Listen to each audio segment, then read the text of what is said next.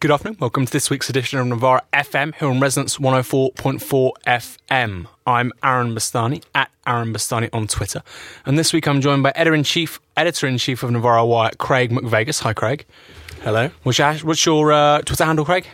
At Craig McVegas. At Craig McVegas, right. Are you sure you're following me? Probably. I've lost most of my sort of mental faculties, so I wouldn't be able to verify that, but I think so, yeah. I only been up on that, not for the right reasons. Not for the right reasons. No, I was good. Well, before I introduce you, Adam, I was going to say to listeners, you may be aware of the last time I pulled an all-nighter and then did a shows with James after the Thatcher is Dead LOL party in Brixton 2 years ago. And then we did a sort of a show on her legacy, her political legacy, and we hadn't slept then either. I was infinitely more inebriated than I am now, so hopefully this won't be such a disaster. But yeah, thanks for helping a brother out by at least telling the audience. You give me excuses rather than me having to do it myself. That's good. I do my best. Yeah. So along with Craig, as is already probably quite obvious, is Adam Ramsay, the contributing editor to Our Kingdom, the UK element of the Open Democracy Operation. Hello, Adam. Hello. Thanks for having me. At Adam Ramsay. I've had a whole hour of sleep, so I'm feeling notably perky. Oh, be quiet. Given there was a general election yesterday, we've decided to do a show on it, discussing what seems to be an extraordinary set of results for the Conservatives, Labour, and perhaps most of all for the Scottish National Party. The Tories somehow seem to have won a majority, not in any meaningful sense of the word, but still more than anyone, including their own leadership, could have imagined. It seems now that they've won 329 seats. The count's still ongoing, but it seems that they've won 329 seats. That's four more than necessary to have a majority in Parliament. By contrast, Labour looks set to get 234. That's more than 20 seats less than 2010, a moment which most had thought to be a nadir for the party, at least until last night. That's their worst performance since 1987, when they got 229 seats. But however bad the Labour performance was yesterday, and it was abysmal, it was not as bad as what's happened to the Liberal Democrats, who've gone from 56 seats to around 10, losing many of their most prominent politicians in the process. That's a loss of around 80% of their seats, and when you think about it in terms of a visual metaphor, it means that you could now fit the entirety of the Liberal Democrat Parliamentary Party into London black cabs. Meanwhile, the outstanding success story of the night was the SNP, who went from 5 to 56 seats, in the process nearly wiping Labour off the electoral map north of the border. Adam, I'm going to start with you. What's happened and how has it happened? Well, there's a few things. The first thing to say is I was in this studio a couple of weeks ago making predictions, and I was very wrong. And lots of others were too, but, sorry. And I think that the first thing that's worth noting is, although you're right about the individual party numbers, I've always said that in this election, the important way to look at it is in the collections on the left and right of parties. And what we've actually seen is a reduction in the number of MPs from right-wing parties, if you count the Lib Dems as a right-wing party, and an increase in the number of MPs from left-wing parties, just that the right-wing vote is consolidated into the Tories, and the left-wing seats have fractured between the SNP and Labour in particular, and the Greens and SDLP and Plaid Cymru all say the same. And so that's what gives that devastating look when you look at the election results in terms of individual parties. What we have overall is essentially a very, very tightly balanced parliament. We are a few by-elections, a few hashtags away from the Tories and from the Tories having to rely either on the collapsed Lib Dems, who won't be keen on it, or on the DUP, who, it's worth remembering, is a party led by an ex-paramilitary who spent a lot of last year stoking up literal violence against Naomi Long, whose seat they just took from Alliance in Belfast East. So this is not, it's obviously a very good night for the Tories. They've got a majority. I've been saying for the last 6 months that there's no way they're going to get a majority, and that it's a disaster for them long term. These guys would get a majority. Yeah, that's certainly extraordinary. Absolutely, nobody was saying this. And it's not a majority in any meaningful sense of the word, like you say, but it's a majority. Yeah, and it's still not what anyone expected. But looking at the two grouping, because the SNP have taken all those Labour seats, but had 10 seats gone the other way, Labour Tory seats, which, it was within the margin of error of any poll, then we'd have been looking at a very complex mess where, Cameron couldn't get a Queen's speech through, but, Miliband would have been seen as illegitimate because he had many fewer seats. And so, it didn't quite happen. My point is that it's easy to look at this and think that, the Tories have hammered home, won by a long way. And I think that's a misreading to an extent because the SNP surge has kind of hidden the fact that Labour actually, did advance slightly in England. Labour's vote share is up across the UK on 2010 a bit, not as much as they'd have hoped, not as much as the polls said they would be, but certainly a bit. Craig? I think that's broadly correct. You wouldn't really know it from a lot of the rhetoric coming from people like, I'm thinking of Boris Johnson and George Osborne in particular. But, this hasn't been a sort of, triumphant victory. It's actually a very sort of thin mandate, particularly when we look at Scotland, which obviously we'll talk about, and also when we look at Wales as well. I think that, okay, so Scotland is the really big thing. But we've also, the other sort of big thing has been that, we've seen the sort of near obliteration of the Liberal Democrats, and it's been a bit of a free-for-all, with their seats. We've last time I looked, which admittedly was about, 7:15 this morning. It was 8:15, and that's when the live blog, which you so marvellously curated, I think, posted its final. The live blog. Oh well, if you haven't seen the live blog, it's all there online. It's all there. We've got a whole archive of what was possibly one of the worst evenings in the history of the Labour Party.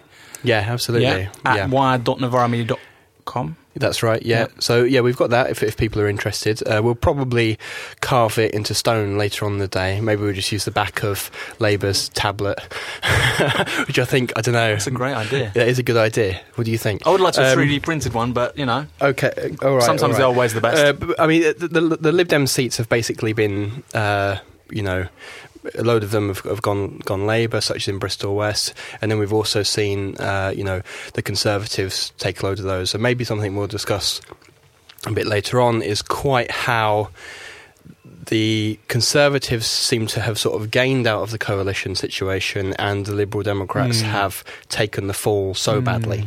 Because I don't think that the coalition has been that popular as a setup, and it's very striking that, the praise seems to be going to one side, and the fall has been taken by another. Adam? Yeah, I think that's right. It was interesting for me that, before the Scottish election in 2011, the Lib Dems repeatedly said, the polls say we're going to get 5 MSPs, but don't believe the polls. Lib Dems have popular local MSPs. We're going to hang on many more seats than people predict and so on. And they didn't. They got 5 MSPs. As predicted. And, the polls have indicated slightly more than what the Lib Dems ended up with, but we've had, in a sense, the same phenomenon, and again, a lot of people believe the Lib Dem rhetoric. They're going to hang on to all these, seats that, because they've got popular local MPs. Well, I never particularly understood why we would, although, the poll said 25, and I thought that might be right, so, it's gone even worse. I suppose the other thing is that the Lib Dems tried to do that thing. They're the only party that kind of looked both ways. So, other smaller parties were pretty clear who they were going to talk to. And if you voted SNP, you understood that they were going to talk to Labour. If you voted, for UKIP, you understood they were going to talk to the Tories. And I think, in an election which is polarised, the politics, remember, this is, for all I don't think Labour was clearly left enough, right-wing people thought it was far too left. They kind of managed to get the worst of both worlds, where they managed to convince the right they were the crazy socialists without ever exciting the left. And so, if you were... so the point is the election polarised. The Lib Dems kind of fell down the gap in the middle, didn't they? They kind of, why would you, if you want the Tories to be, if you can't be Prime Minister, why would you vote Lib Dem if you're terrified of crazy socialist Ed Miliband? If you hate the Tories, then why would you vote for Lib Dems who might prop up the Tories? So, I think they kind of slipped down that crack. I think, the Lib Dems, it's worth remembering, have historically done well because they were the masters of ground campaigns. And they, a lot of that is, this is a point I made a couple of days ago, but in order to be good at a ground campaign, you've got to have people who are physically fit enough to deliver a hell of a lot of leaflets down a hell of a lot of driveways. And that means usually young people. And they lost a lot of their young membership. And that makes it a lot harder to, the famous Lib Dem leaflets where you get 25 leaflets in an election campaign. How do you do that unless you can basically spend a whole campaign jogging around your constituency? These teenage mules that they would kind of infuse with promises on fees and grants that were obviously broken in 2010. Okay, but then a response to that is, well, look, the average Conservative Party member is 68 years old, according to The Spectator anyway. That's not in some far-left, ultra-left publication. It's The Spectator. It's a friendly publication in terms of its relation to the Conservative Party. They're saying the average Conservative Party member is 68 years old, right? Labour is at least 50% bigger, has at least a membership that's half as much, again, right, 150,000 to 100,000. It's probably more than that.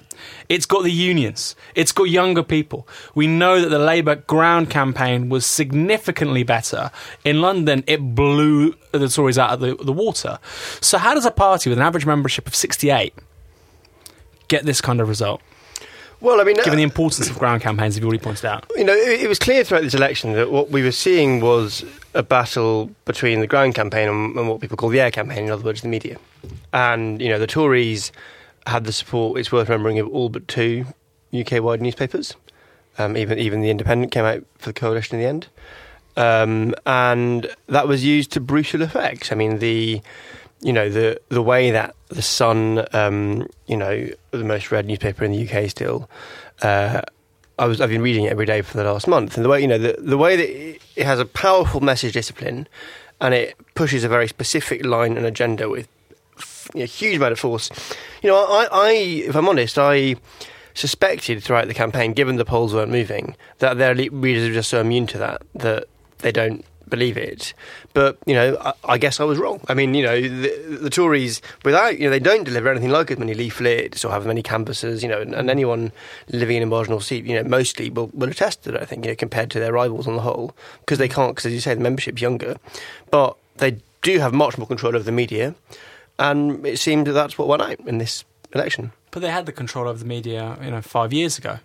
And if you look, take Ed Balls, right? Ed Balls managed to defend that seat 5 years ago, and yet he's lost it today. Ed Balls, shadow chancellor. I was going to say finance secretary, as if it was like some European or something. But he's not anything anymore. Well, he's not anything. I'm sure he'll be working at Deloitte or Goldman or PwC or somebody very quickly, right? But I mean, if you take somebody like that, right? Yeah. That to me seems just like a completely bizarre outcome. If you look at all of the factors, he defended it in 2010, and yet in the meantime, declining pay, stagnant. This is another thing we'll talk about later on. But it's not just the inability, seemingly, of the Conservative Party to wage a ground campaign. How that aligns with quite severe economic variables, which the mainstream media isn't talking about, but which people feel, which are real things, that seems to literally have had no bearing. The biggest decline of real pay on record since the 50s, because that's when records began, or since the 60s, but really in the 20th century, the biggest decline on pay has not had an impact on a general election outcome. How is that possible, Adam? Well, so I think, the other thing to say is that this is about, leaflets are useless unless they have a good message on them. You can put as many bits of paper through someone's letterbox as you like, but unless you've got a thing to say that you repeat and you repeat and you repeat and you repeat until it becomes the defining issue of the election for them, the thing that everyone's talking about, those leaflets, you might as well just put them in the bin. They're not going to do anything to convince anyone. And, I think for me, the most important lesson for the Labour Party here is, they've been telling us for a year that Scotland doesn't have very different political attitudes to the rest of the UK. And they're right about that. All the evidence is that that's basically true. I mean, there's slight differences, but nothing major. And they've just had, they've just been totally destroyed in Scotland. I was going to use an impolite metaphor. They've been totally destroyed in Scotland by a party which rhetorically was running to their left. Whether you think the SNP are to their left or not, their voters believe they're to the left of Labour. Yet Labour, rather than responding to that by saying, okay, well, maybe the lesson here is we need to learn from how they beat us and be more exciting and be willing to make the case for, sort of centre-left ideas, they've just sort of been ducking and covering and hiding and hoping that hatred of the Tories was enough, and it's not. So, specifically on austerity, I think it's broader than this.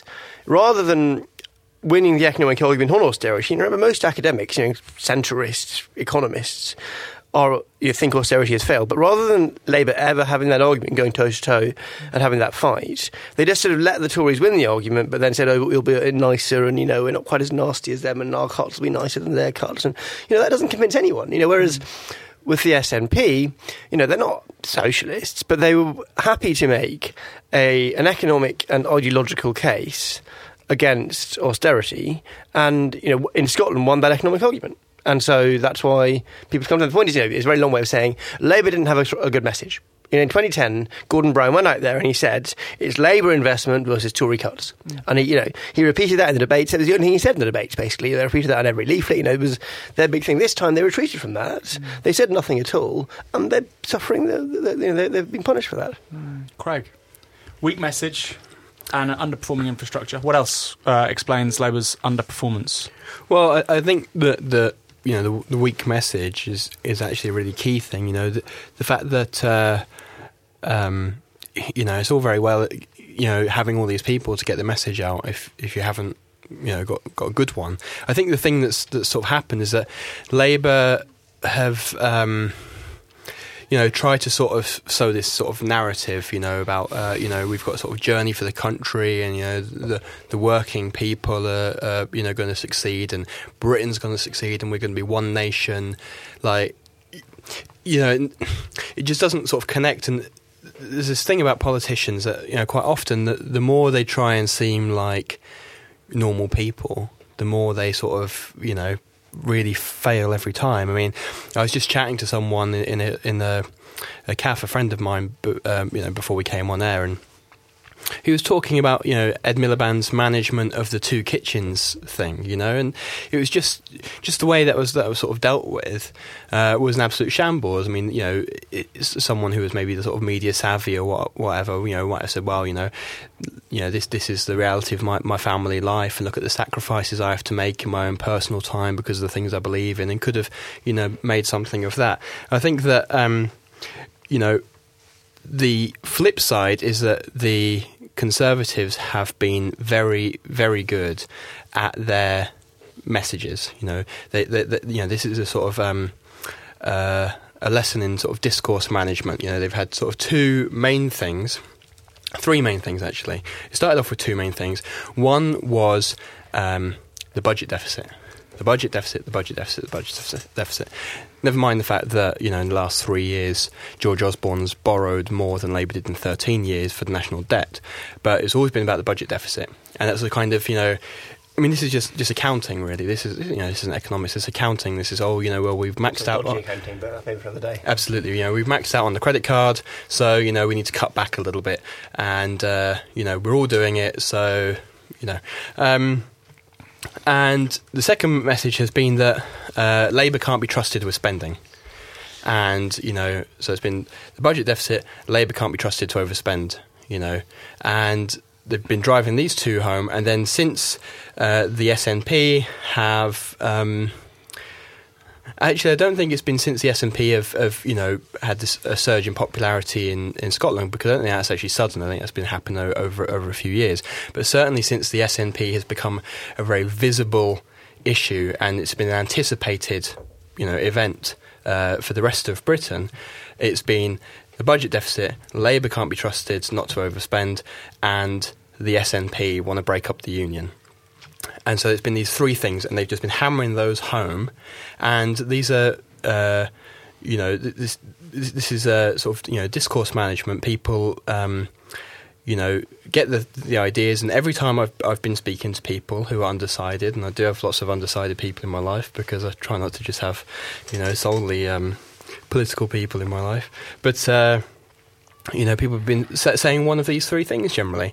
And when you talk about Labour, people sort of, I don't really know what they stand for. They had this racist mug, and now there's the thing with the stone, and, So I think what you've had sort of two message campaigns that have gone up against each other, and one has tried to do this sowing narrative thing, and one has actually just gone for this very analytic approach. It's this, and it's this, and it's this, and that's that. And it's paid off for the Tories. Yeah, so, I think there's two more things to say about this. There's a million more things to say about this, but two more things I'm going to say about this right now. The first is there's a kind of a deep irony here because the best lesson really about the Labour Party comes from Ralph Miliband, Ed's dad. And one of his arguments was that Labour's never going to be the vehicle to transform British politics for the left because it's been so captured by the British state. And I think that's kind of what we saw here. If you want to know how Labour could have run a successful campaign, you just need to look at the SNP, who, apart from independents, are ideologically based in the same place as Labour. And what they did was they argued against austerity. The IFS produced figures saying they're actually technically in favour as much, but that's not the point. Voters believed them to be against austerity. They argued for, a radical constitutional change. Saying this political system doesn't work is what independence in a sense was about. It's not, the outcome of that in Labour obviously weren't going to call for independence, but they could have been arguing for systemic change. The democratic structures of the country aren't working. But it feels to me like they were so captured over the last 5 years by that kind of and that's a cliche term, but that Westminster bubble, that they felt unable to make either of those cases. You couldn't see them coming out. They thought that if they went out and argued against austerity, as I said before, a position which is believed by most economists, that they would have been seen as totally uncredible and just not plausible as a party. They seemed totally unable to argue, despite obvious political, obvious failures to our democratic system over the last 10 years, to argue. They had in their manifesto a commitment to a constitutional convention. But they didn't ever mention that, and obviously in itself that's a wonky thing, but frame it the right way. I was arguing back in December that they should have, there was a majority in the last Parliament for votes at 16. And, if they pushed that through, that would be given an indication they're in favour of sort of changing the way that the system works and so on. And they didn't ever try to do that. So that's the first thing is, they've been... captured by Westminster. This has been true for a century now. This is, Ralph Miliband's analysis, in a sense. And when you see parties to the left, the SNP being the obvious example, in a similar place than politically, but which haven't been, you see how devastating they can be in this political context, where, as you say, wages have fallen and so on. And I've absolutely forgotten my second point, because I've only had an hour We'll come back to your second point. I want to basically repeat what Craig previously pointed out, which... was about Tory key messaging. I saw an interview on the BBC. It was Conservative voters, right? Which is fair enough after obviously a decisive result for the Conservatives. And it was 5 or 6 interviews on the BBC with, maybe you saw this, I don't know, 5 or 6 interviews with Conservative voters. The first guy was first generation African immigrant, I think, maybe. Sounded like he had a West African accent. And he said, I'm voting for the Conservatives, the party of workers. I'm a working person. I work for my family. And it was literally like you're saying about discourse analysis. This was the real... For me, the big shift in the last 6 months in terms of Tory key messaging was with the party of the workers. Yeah. And working people. And they kept on saying it. I never rated... Look, sometimes you got to suck it up and say I was wrong. I never rated David Cameron and George Osborne as politicians. They nailed it. That message of the working... Well, Lynn Crosby nailed it. Well, but they had to deliver it, right? And, I certainly didn't think George Osborne would be good enough to... This guy's a baronet. I didn't think he would be capable of sincerely getting that message across for 6 months, decisively achieving it, winning it, and somehow, for much of the public, successfully framing the Conservative Party as the party of the working person. Yeah. Really astonishing. And then the second point, kind of addendum to that, is this idea that the economy is on the mend. So people say, I'm a working person, they're the party of the working person, and the economy is on the mend, we've got to finish what we began. And again, look, not that budget deficits are as important as the Conservative Party say they are, but budget deficit in this country remains well in excess of £90 billion. It was meant to have been eliminated by now. The trade deficit is still, huge, productivity's been stagnant since 2008.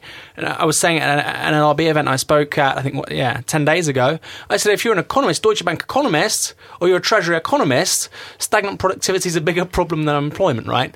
And yet I at no point heard in the election campaign, now clearly it's a wonky thing, productivity, but, you could frame that, say we're not a high-tech economy, actually. We're not competitive because we've got stagnant productivity. I never heard that come out of Ed Miliband's mouth. And somehow the Conservatives have successfully framed themselves as A, the party of the working person, B, making big inroads into the deficit, big inroads into the structural inherent failings of the British economy, decades old, but they haven't, right? But these are two things they've achieved with maximum effect, it seems. Craig, you seem perturbed. Yeah, I mean, this.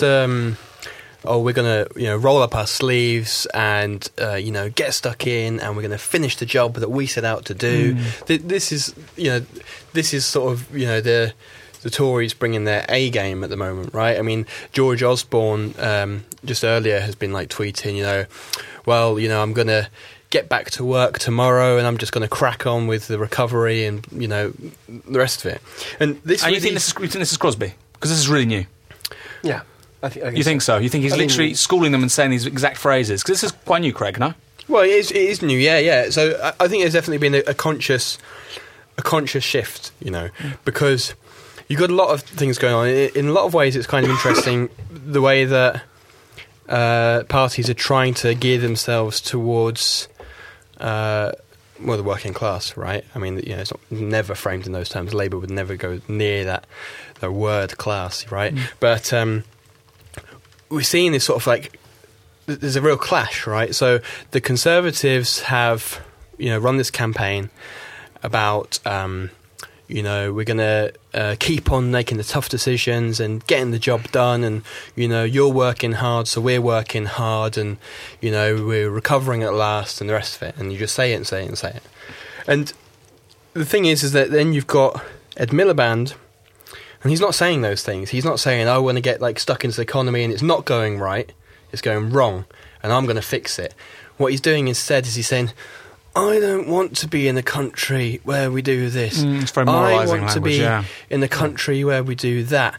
I want to be in, a one nation. I literally don't even know what that means. A one nation Britain or one nation Labour, right? And so what he's doing is he's not saying, I'm going to get stuck in and I'm going to, fix the things that are wrong, and highlighting, making visible the things that are actually going wrong. They're going terribly wrong. I mean, we're all extra parliamentary actors, and we're we know where the sort of the real struggles are happening, right? I mean, even just in the city, all over the place.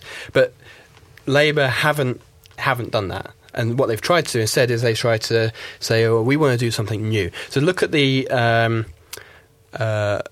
interviews with Ed Miliband fairly early on in the campaign, where they're all saying, yeah, but what about your brother? How was that? Was he? Did you force him out or whatever? This whole obsession with Ed Miliband, doing over David Miliband. And he's always said, look, I think I'm the best person to move Labour away from New Labour, and start something new. But the thing is, that's a conceit. He doesn't actually want to move away from New Labour, because what he wants is New Labour's historic voters, which are predominantly in the south and south, not in London, but he wants New Labour's voters, while trying to reach out to the disaffected sort of historically core voters in the north, which of course is the same target of UKIP at the moment. So they found themselves in this difficult situation.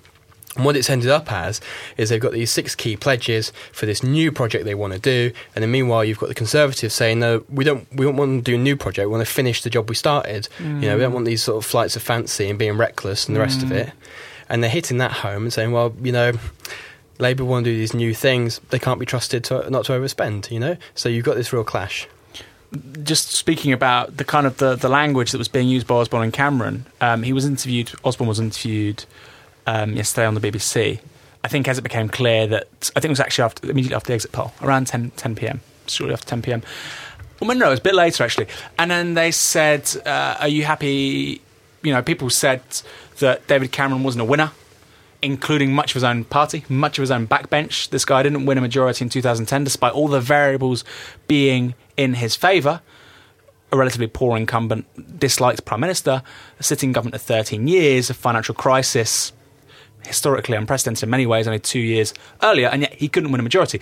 This guy, by many people, was seen as a bum, a loser, and yet tonight he's defied them, which, again, hats off, he kind of did, right?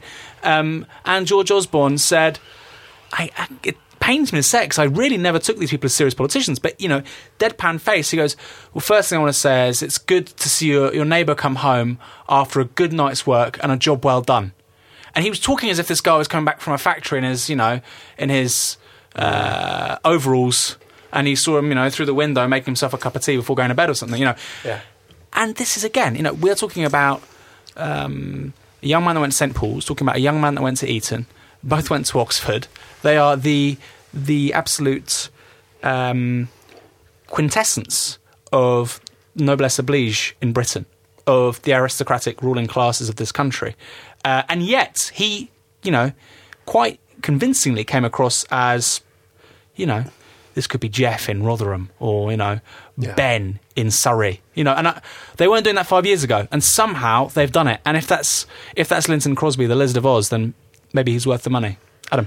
That's right. I think just to contrast it with Labour, as we've been doing, I think there's a few things to remember here. So one of those is that Miliband couldn't really say anything over the last 5 years because his big aim was to stop any splits in the Labour Party. Labour, he's gone through 5 years without any major splits. There's a bit of criticism of leadership before Christmas, but nothing major. And that's, I think, the first time Labour's gone into opposition and not basically all fallen out with each other.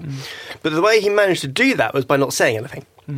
And so that's a real problem for the party. Is you need a leader who can make some kind of argument, and that comes back to the point Craig was making before, which I think is also vital here, which is that the left can't win just by saying that we're going to be nicer to people. You've got to win by winning the economic argument, and what's sort of ironic in a sense is that that's a deeply Marxist point to make, that in a sense the economy is absolutely vital. It's not just about being nice, that you win by, not just winning the economic argument. But the right has managed to frame the economy in such a way as to mean basically corporate profits, so that they can always win the argument about them being better for the economy. And, that is disastrous. And rather than confronting that, they've just run away from it because, in a sense, there's deep and what you might call ideological disagreements about that economic argument. So as soon as you say anything about that, you risk splitting the Labour Party because they don't all agree about it. And so, until Labour can resolve that conflict, it has any sense of what its economic plan is, which it seems not to, as far as I can tell. Miliband, they can put some nice things in the manifesto. There's lots of good stuff there if you look at the detail. But they can't make it their message because they can't, the most he can say, the best line Miliband had, I think, is, I think that Britain succeeds when working people succeed, by which he means the wealth creators of our country, and you talk about this sometimes, wealth creators of our country are the working class, not capitalists, which is it's to the left of what Brown used to say. Brown would never make that case, that wealth is created by working class people, not the bourgeoisie, which is in effect what Miliband was saying. But that's the closest he came to making any kind of economic argument seriously. And that's because he's held back by his party. I think actually Miliband, I've always felt he was the right choice of leader given the options available to them. And, yet, the left in Labour, they've had their candidate and he wasn't able to win. Now, it'd be idiotic to look at, as I said before, at the SNP and think that means that the solution is to run to the right. But that looks like what they're likely to do. And, because the centre of gravity within Labour is to the right of Ed Miliband. I think that's when I saw Russell Brand's endorsement of Ed Miliband. I mean, I've never been obviously impressed by his political nous. The guy's a comedian in more than one sense. But when he was talking about Miliband, you think, look, and he's saying, vote Labour, and I'm thinking, this. I've said this so many times on the show. This guy has no faction, no bedrock in his own party. Yeah. You can. It's almost a miracle the guy, like you say, stayed there without a coup. I think that actually tells you a lot about the weakness of the Labour front bench, to be quite honest. It's a miracle because he's got no people. Chuck at Umar, Sadiq Khan. Sadiq Khan's his general. I mean, this is just. It's nonsense, right? And that tells you this guy. I mean, you look, people go, it doesn't matter. Charisma doesn't matter. How he looks doesn't matter. His retinue within the party doesn't matter. It matters. Of course, that all matters. You can maybe take one thing away, but you can't not have any of this stuff. You look at Blair, 97, the second biggest ever swing from the Conservative Party to Labour. The first one, maybe you can correct me if I'm wrong, was to Attlee from Churchill, 45. I think it was 12-point swing. Blair's a 10-point swing.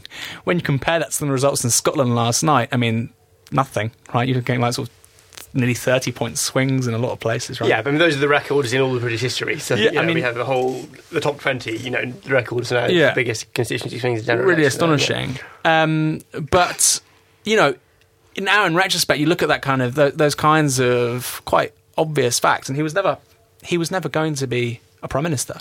Americanisms. This is another thing I noticed when Jim Murphy didn't only win, but when he lost his job, when he was not re-elected as an MP, and obviously I don't know, is he still technically the leader of the Scottish Labour Party? He is, and he said he's not standing down. He's not standing down. I mean, he might be pushed out, but for the moment, he's not standing down. And I imagine that no one else in the Scottish Labour Party wants the job, so he might stay there. That's interesting. He says he's going to run in Holyrood elections. He's going to stay as party leader. Okay. So, I mean, he was talking these very American terms, and Ed Miliband's done that as well. And, they're saying, I think Ed Miliband tweeted it a few hours ago, he's saying, there's so much more that unites us than divides us. This is, again, straight out of the Obama playbook 08. And you go, look, we don't have a congressional system. We don't have, a strict separation of powers. You can have elective dictatorship in this country. You can actually get mandates and put through really radical or reactionary programs, right? It's not like that. Why are you talking like you're Barack Obama? It's not the United States. And another thing, building on that, was Jim Murphy and his speech. We were speaking about this briefly, Adam, before we came on air. Jim Murphy, he gave what I thought was a very elegant, courteous speech, which is at odds, absolutely at odds, with 20 years of his political career. The guy is not only a nasty piece of work, he's been a political liability for Labour in Scotland. And, and people go, wow, what a gent. Wow, what grace in defeat. The guy, and Labour Party members are saying this, they go, look, this is why you guys are losing. He's a bum. He's cost you. Look, you were down and out in Scotland after September, but this guy has cost you 5, 6, 7, 8 seats. Yeah. This guy was a liability. So gracious in defeat, and it's a bit like this whole Miliband thing. I don't get it. Where's their? It's kind of. I don't know. They watch too much West Wing. I used to have a mate in the Labour Party who said his favourite US president was Josiah Bartlett. That's the kind of nonsense these people are going. Where's their will to win? And this guy was a liability. Call a spade. Anyway, Adam. Well, yeah, stop me from ranting. Well, no, Jim Murphy, I think, is an absolutely fascinating example. Kind of what I was saying before about the Ralph Miliband point about Labour being so caught up in Westminster politics that it can't reinvent itself. It can't really represent the need for radical change of the country. Jim Murphy was a hugely controversial figure during the referendum. Labour clearly what they needed to do was win over the large swathe of their electorate because what Labour lost was two things. It was people who did vote yes. It was maybe 40% of their 2010 voters, 45% maybe, voted yes in the referendum. But it's not just that, it's also all of the people who wanted to vote yes in some way but felt bullied into voting no. Bullied by Labour, and specifically bullied by people like Jim Murphy. And so Jim Murphy was exactly the last person to do that. And also, there was this sense created by basically journalists at Westminster that this guy is in some sense a big beast. He's clearly a charismatic man in a sense. He can shout. He's full of himself. He's full of himself. Okay, that's about. But the thing is that what those Westminster journalists who built this sense that he was the obvious next leader around him had totally misunderstood is that the centre of gravity in Scottish politics for a long time has been around Holyrood, not Westminster. So my mum, living in rural Perthshire, there were 3 candidates for leader. She'd only heard of one of them, who was Sarah Boyack. Now, Sarah Boyack is a lovely woman, but she was never going to be the right candidate for leader of the Scottish Labour Party. But the point is, that Jim Murphy was well known at Westminster, but my mum had only heard of Murphy because he'd been egged. That was the one time she'd ever heard his name before when he became leader. So that was one thing. And the second thing is that Scotland is a small country. It's got 5 million people in it, and so anyone involved in politics in an active sense in Scotland kind of knows who everyone else is. And so if you've been going around behaving quite badly for 20 years, you've got a history in student politics of stabbing people in the back and so on. It's not like the UK where you can kind of disappear and reappear somewhere else. People know that. So, Jim Murphy has been, among the kind of people who knew, how many people have a friend of a friend of a friend who was stabbed in the back by Jim Murphy once? Well, almost everyone involved in politics in Scotland. And, almost everyone in Scotland knows someone who's involved in politics, and that's their mate who they ask, what do you think of that guy? So, word gets out very fast. If you behave the way he's said to have behaved, I say this, it's not like I've seen this happen, it's just the rumours you hear. Yeah, I say, he's a liability, but the point is that Scottish Labour seemed to select him, partly because Scottish Labour is more to the right than Labour across the UK, and he was the right-wing candidate, but also because the kind of Westminster bubble told them to. they're so entrapped by the sort of headlights of Westminster that they think that, the big beast in Westminster, the important man from the real Parliament, was obviously the right choice, rather than getting, someone else from Holyrood who might not, be used to the shoutiness of Question Time and have learned that kind of politics.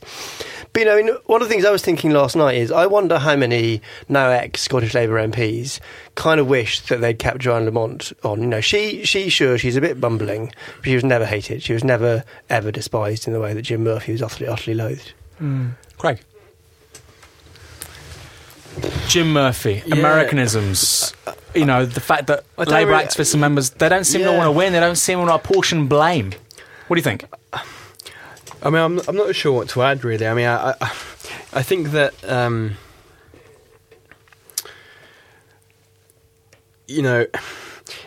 in some sense, what Labour have been trying to do is really like shed the sort of new Labour image. That's the thing. They've been trying to do that without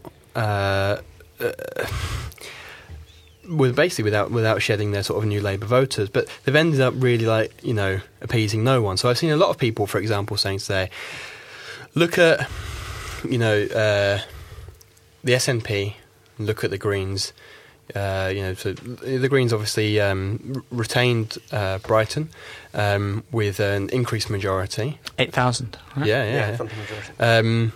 Which maybe a year ago looked very, very iffy indeed. I mean, that was a marginal seat, right? And so a lot of people on the left now are saying, well, this is, if you have an anti-austerity message and you have a sort of like a left-wing populist thing, then like Labour could have won all those seats.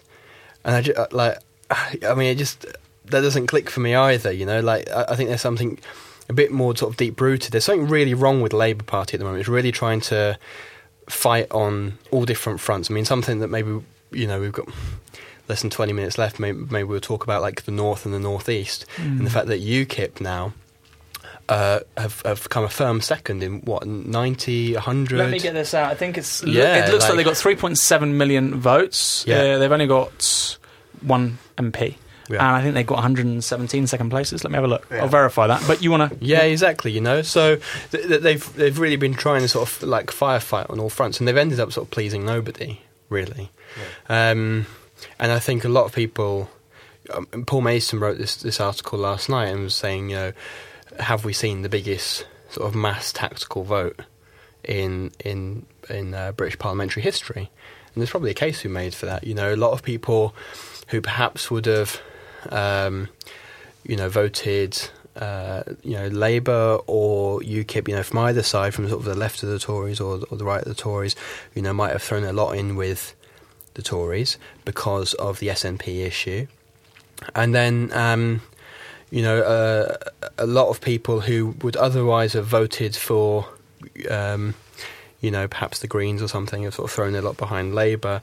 And so it's been this real sort of like carve-up. It's been very hard to call, and I think that is sort of why, none of the polls really sort of, hit it. And that's why, actually, very few people predicted the result that we've seen today. But I think that, now what's going to happen, as soon as we were talking about Labour, what's going to have to happen is that they're going to have to go away. They've lost, so like, Ed Miliband will step down, right? They've lost Ed Balls. They've lost, what's his face? Doug Alexander, Jim Murphy. Doug Alexander, So they've lost they're sort of like the very core of their shadow cabinet. So what's going to have to happen is that they're going to have to go away, have some sort of, massive rethink. I mean, I'd love to be on the wall in that meeting. But they're also going to not just have to think about who the people are. I suspect they'll be from the sort of 2010 generation. But they're also going to have to think about the way that they're trying to position themselves and what they're trying to do politically. Because at the moment, they're in that position where they're trying to sort of be everything to everyone. A little bit like, the Lib Dems perhaps have done historically. And they're sort of, at risk, particularly because they've now, very seriously got, for example, UKIP hot on their heels in the north. They're at a risk of really sort of like losing themselves, right? Let's talk about UKIP, because first results, as ever, were released in the Northeast. Sunderland, first two, right? And UKIP came second in both, I believe. Strong seconds, but in Labour, quote-unquote, safe seats. And we saw this a lot in by-elections, that in a lot of these Labour safe seats, UKIP were doing surprisingly well. 117 second place, so I just checked, it was 117 second places. 3.7 million votes. One MP with 3.7 million votes. Really unbelievable, really. That's a great launch pad for 5 years' time. If they can get the money in, if these donors keep on coming, if these hedge funds keep on coming, if these high net value individuals keep on coming, if the Express maintains its support, if that can begin to percolate into other right-wing papers, I think they've got a great launch pad now ahead of 2020.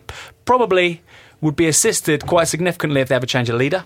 In the meantime, I think we've spoken about previously Doug Carswell being a strong leader. I think they'd really benefit from not looking like a one-man band nationally. I think if they had a woman, that would be even better, but they don't seem to have the personnel. They have two or three. Just to be clear about what's happened in the last couple of hours, Go on. Farage has stood down at least until September. Yeah. He says he might re-stand in an election then, but he stood down then. In the meantime, he's saying that Suzanne Evans, but the deputy should take over. So they're going to have a female interim leader, whatever happens, and then he might stand again after that, or it might be someone else. Yeah, I mean, okay, just to clarify for listeners, okay, so Ed Miliband's no longer the leader of the Labour Party, neither Nick Clegg is not leader of the Liberal Democrats, so obviously this is all changing by the minute. Of course, it's worth remembering that I do think that the Conservatives didn't expect David Cameron to still be leader at this point. Right? Yeah, the right papers are all bigging up Boris Johnson all the last month. They assumed right. Over, Boris Johnson's stand-in. I mean, surely that was in preparation for a new front bench with a new leader. UKIP. So we've got the EU referendum next year. Yeah. How important is that? 2017, year and a half. Sorry, I'm on. 2017, year and a half. How important is that going to be in the further scaling potentially of UKIP? Because council local elections have done extraordinarily well. European elections done extraordinarily well. Not so much today. So can it help bridge that? Well, so I was saying this to Aaron before, but I think if UKIP plays its cards right, or even vaguely right, then the European referendum could be to them what the Scottish referendum was to the SNP. I mean, Europe goes from being, let's be honest, a fringe concern. People mostly vote for UKIP because of immigration, not because of Europe. Suddenly putting that centre stage in British politics for the next 2 years, in a way, it's only really, even when it was the Maastricht Treaty, I'm not old enough to remember. My impression is it was kind of more a thing for wonks.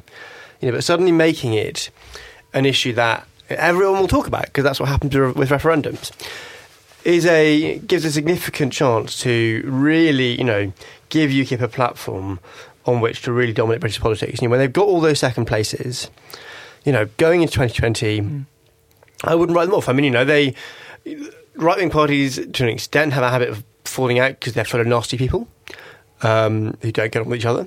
But that might happen, but they've got, so many, whereas they came into this election with, 2 defections and not, very few, looking at a year ago when I looked at the electoral map, I was like, where are UKIP MPs going to be? All their best results are in seats where the Tories are sitting on 65% of the vote. You might come second with 20, but whatever.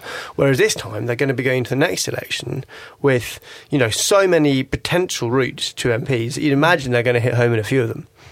By-elections as well, right? I think they're going to have the ground game in by-elections between now and 2020 to actually not, be nearly theirs. They're going to nail it. And as people become familiar with multi-party politics, Tory voters will understand they can vote UKIP without unseating the Prime Minister in a parliament this tight, because UKIP will not vote to sack Cameron, presumably, because they won't be replaced. What we're going to replace him with, not like Labour. So I think that's right. I think there might have been by-elections, but I think that when we're thinking about the lessons from Scotland, and this doesn't always happen to referendums, but referendums in this sort of febrile political environment where there's a lot of complicated energy and direction, when there's a direction for that energy, and a referendum can give that, that can really change the political landscape. And I think that this could be, you've seen the rise of UKIP, there's a way to look at the election last night and say, well, UKIP's only got one MP, which isn't as many as anyone predicted. They've almost disappeared. I saw someone tweeting today. You remember UKIP? Lol, they were hilarious. I think misguided. I think it's totally misguided. Getting one MP is very hard. Took the Greens a very long time. It's very difficult. UKIP got it through a defection, but they got it. And unlike the Greens had a very good election, and maybe we can talk about that briefly at the end. But UKIP have ended up with huge numbers, huge chunks of the map in the next election where they can seriously contest, push their pawns around, think about winning in a totally changed context, transformed by that referendum. We've got just over 10 minutes left. You're listening to Novara FM here on Resonance 104.4 FM, London's #1 radio station. I had the great pleasure of being joined by Adam Ramsay from Our Kingdom Open Democracy and Craig McVegas, Editor-in-Chief of Novara Wire. We are talking about what else? Last night's election results.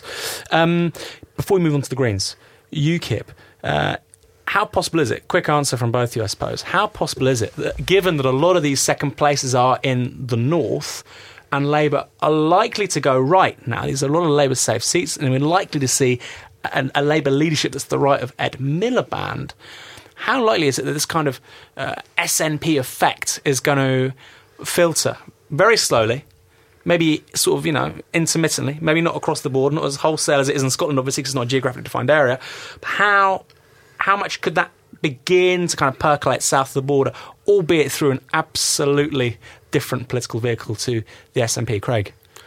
Yeah, we got to take that really seriously, okay? So, I agree, I think it's really misguided, people saying, oh yeah, remember UKIP, remember Farage, etc., blah, blah, blah, blah, blah. I think that, although, not having Farage as a leader, it's a move that they've got to do at some point. I mean, from their perspective, right? They've got to do that to not become a one-man band. But he does have a lot of,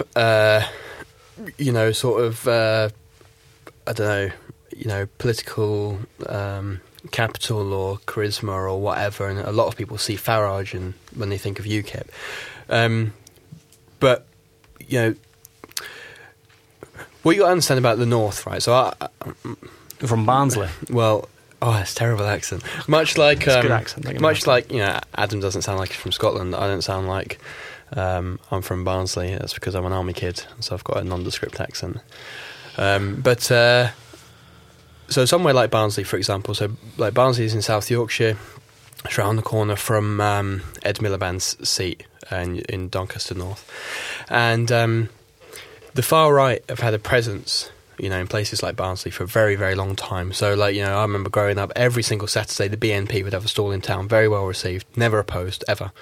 And so the far right has always been there, right? It's not a new thing. So UKIP coming in, what's new about UKIP is their sort of legitimacy. You've got papers like the Daily Express backing UKIP, openly, and even the Daily Mail, being quite soft on UKIP, even though he sort of, when he had his little drunken rant yesterday, sort of, suggested that they stitched him up.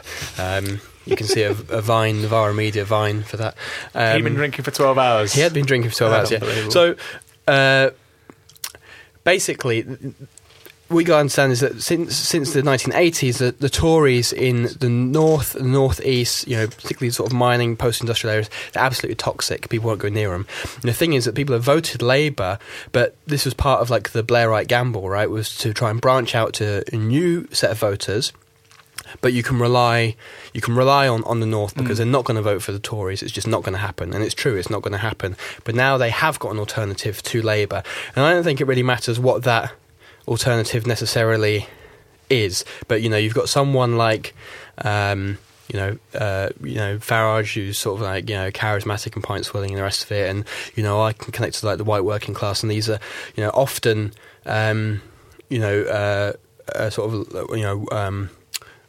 place like Barnsley. Barnsley is a really white area, for example. It's not a big city. We're talking about big industrial towns, for example, places like Sunderland. And, if Labour can't get it together and they can't connect to that voter base, then they're leaving it wide open for UKIP. And that's a real possibility. And so, UKIP have been saying now that this is the 2020 plan. They've been talking about the 2020 plan. The 2020 plan is basically to position themselves well now so that in 2020, with the funding, they can really start, moving the pawns around, as Adam said. We we've talked about UKIP. We've got just over 5 minutes left. Let's talk quickly about the Greens. UKIP got 117 second places. The Greens only got 4. They've both ended up with the same number of MPs. Greens did extraordinarily well in terms of the vote. They got 1 million votes. Yeah, more than 1 million. Yeah. So it's gone up. I mean, as it happens, Brighton Pavilion took it over the 1 million line. Oh, that's good. And their share of the vote went up from 1% to 3.7%, 3.6%. Yep. So in relation to UKIP, that's not as good. But how do you see the night overall for the Green Party success? Yeah, very much. I mean, I spent about an hour in the Green press office last night, and we were. When you looked at the bets on results from people there, that was about what people were expecting. This was, it's not like anyone thought they'd get more than that. It's more than a trebling of the vote. That's good.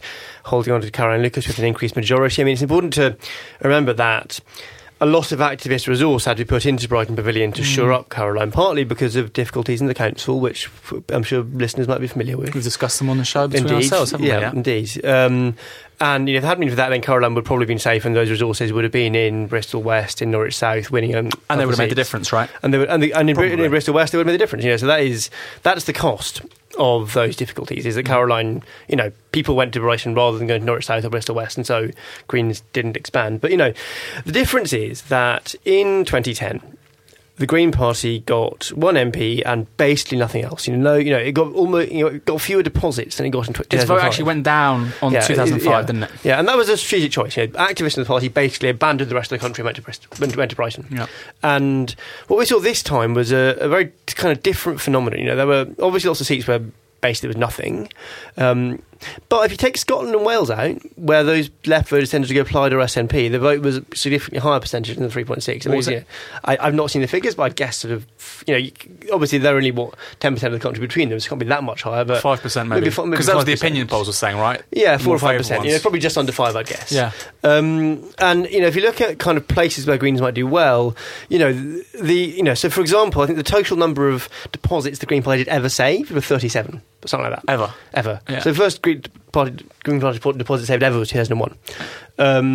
And there were more than 100 deposits saved last night for Greens. There were lots of thirds, lots of close thirds, lots of people getting kind of around the 10-12% mark in seats where, where I live in Oxford East, where there's an incumbent Labour MP who's going to stand down next time. The point is, this is not a transformation of the British political map. The Green surge in membership came a bit late for that. It meant that, there wasn't time to suddenly direct resources into lots of new seats and to build up the base and so on. But there is now, unlike in 2010, there's a solid base of a number of places the party can target. Remember they took Brighton from 3rd last time.